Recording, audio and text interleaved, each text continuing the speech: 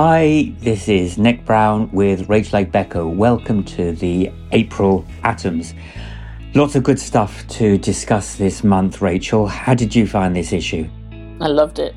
But before we start discussing the papers, Nick, I wondered whether we might just start with your acknowledgement in this month's Atoms that women's literacy and well-being are part of the good things in life, for the women themselves and also for their children and families. So, it's a good thing for girls to go to school, and sometimes the obvious needs stating again and again and again.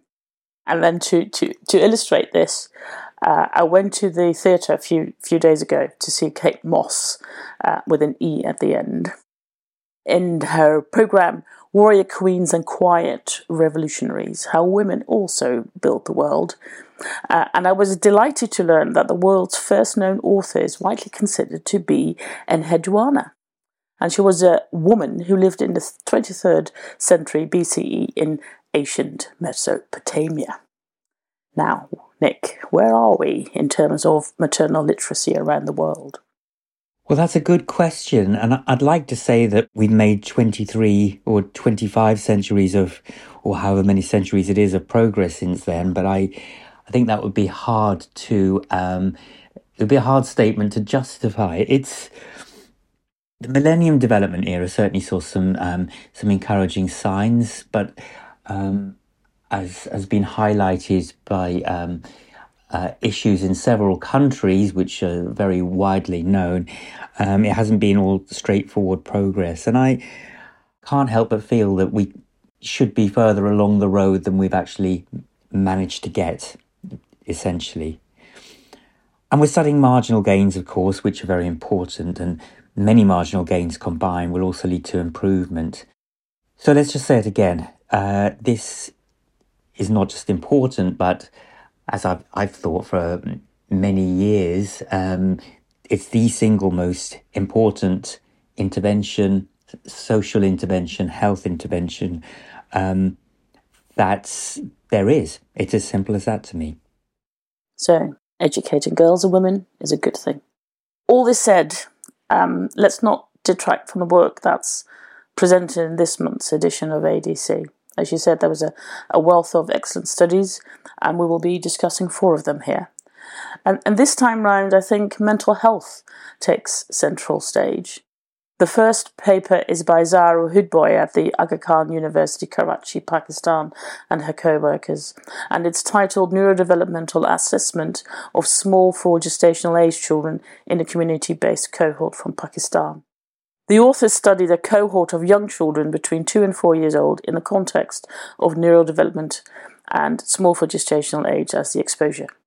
The children were recruited in a community-based setting in Karachi, Pakistan. Methodologically, I like the way they approached this. The common starting place was a common exposure, in other words, some sort of intrauterine compromise. The outcome measures was a well-established, validated tool, the Malawi Development Assessment Tool, that's appropriate in that setting, and in fact explicitly designed for use in low and middle-income countries. And neurodevelopmental delay is a common issue in LMICs, and most evidence to date has come from high-income countries.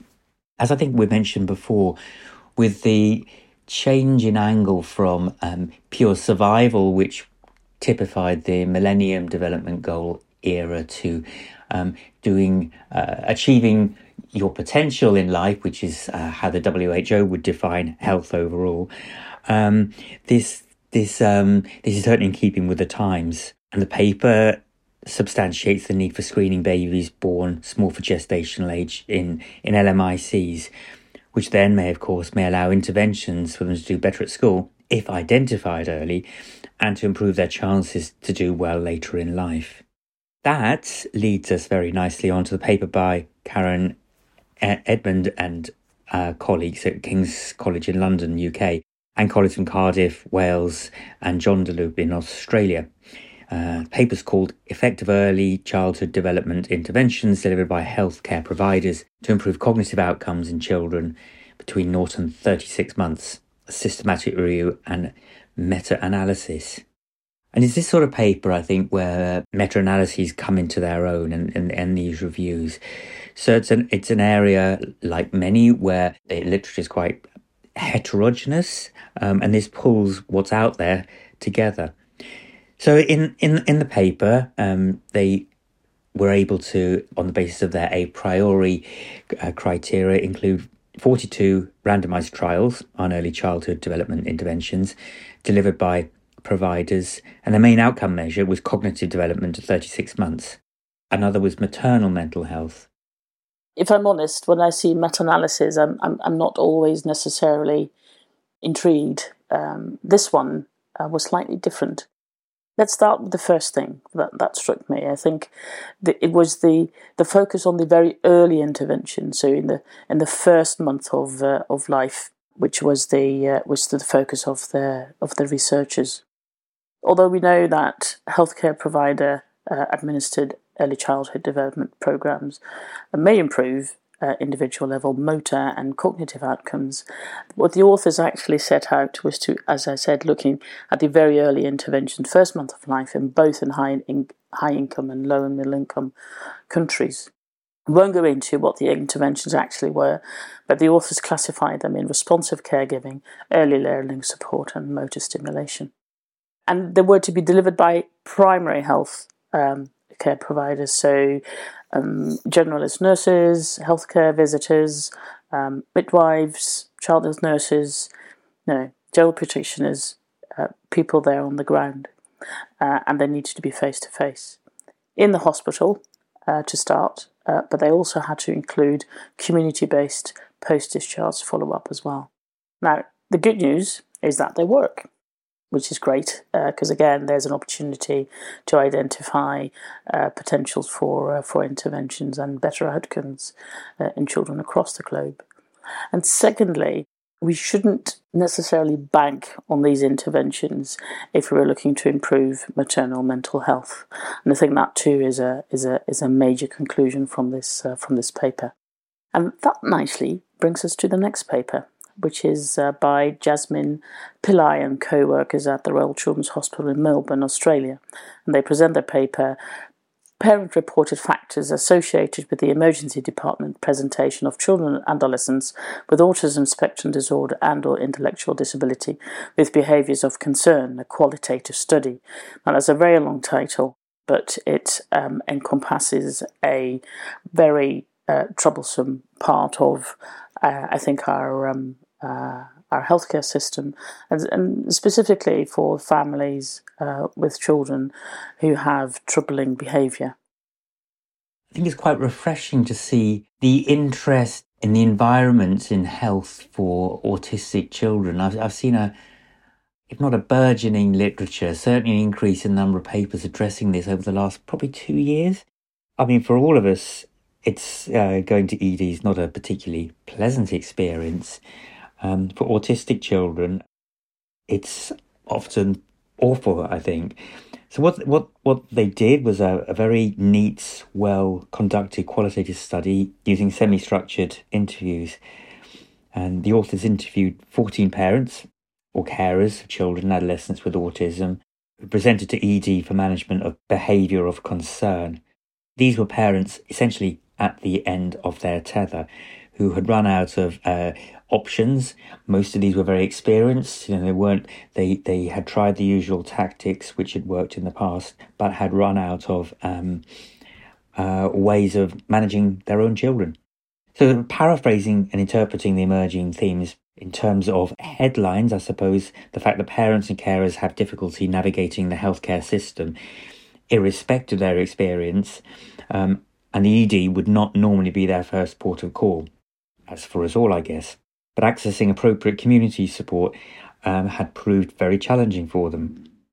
Ultimately, they do, out of safety concerns, but then their needs aren't quite met when they get to ED.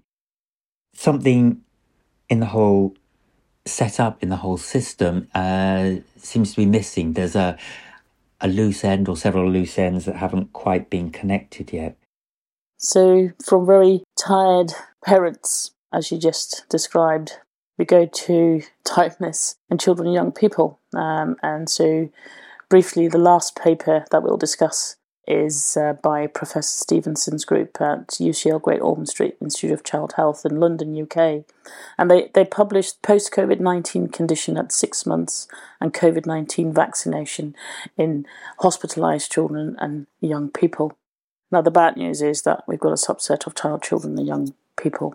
But the good news is that exposure to COVID-19 does not seem to have differentially impacted on their mental health.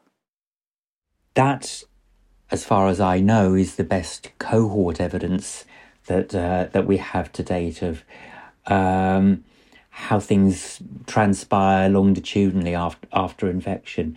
I think it's quite likely that study won't ever be replicated, because since that era the environment has changed in terms of vaccination and herd immunity.